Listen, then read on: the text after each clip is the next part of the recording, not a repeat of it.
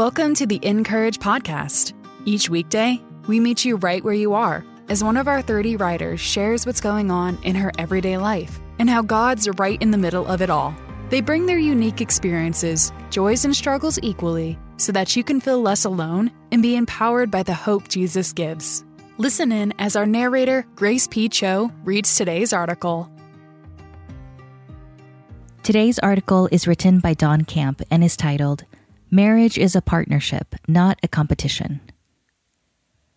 A few years ago, my husband and I had the opportunity to celebrate a big anniversary in Hawaii, not only in style, but at a budget price. A friend who works for an airline offered us buddy passes, saving us hundreds of dollars in airfare. And by agreeing to attend a timeshare presentation, we stayed at a luxury resort for a fraction of the usual cost. It was both serene and surreal. We spent a week in tropical paradise, although the trip got off to a rocky start. At least it did for me. Our first flight was from Atlanta to Los Angeles.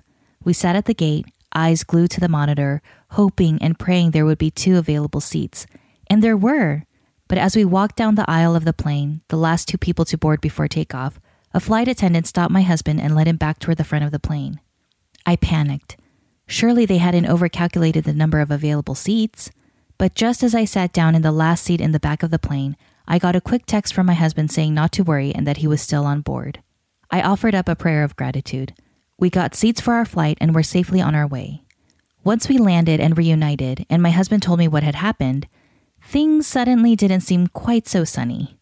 The airline had a special club for its best customers, and one of those million-milers had been on our flight. Since he was on a trip with his family and wanted to sit with them, he gave up his coveted million-miler member seat and all the perks that went with it to my husband. While I had sat cramped in the back, munching on my small bag of complimentary pretzels, he had stretched his legs and enjoyed a veritable feast in first class. He had photographed everything to show me, but I was too annoyed to be happy for him. Really? He flew cross-country in first class in the front row, and I flew in the last seat in the back. Our experience couldn't have been more dissimilar. I knew I had to shake it off and get a better attitude or it would ruin my mood. Thankfully, I did, and now it's one of the travel stories we love to share from our trip. I would like to say this was an isolated incident, the one time I offered jealousy a seat at our table or on our airplane. But it wasn't the first, and it won't be the last. It's easy for me to get caught up in my feelings and forget marriage is meant to be a partnership, not a competition. As spouses, we should always have each other's best interests at heart. 1 Corinthians 13:4-6 says, Love is patient and kind. Love does not envy or boast. It is not arrogant or rude.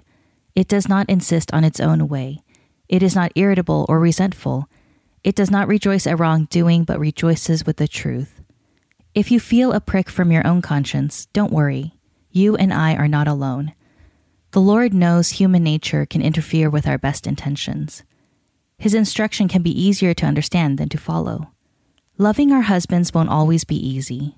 If you find yourself in a place where you are displeased with your spouse more than you are delighted by him, if you're more likely to compete with him than commiserate with him, do you debate which of you had the worst night's sleep or sorer muscles?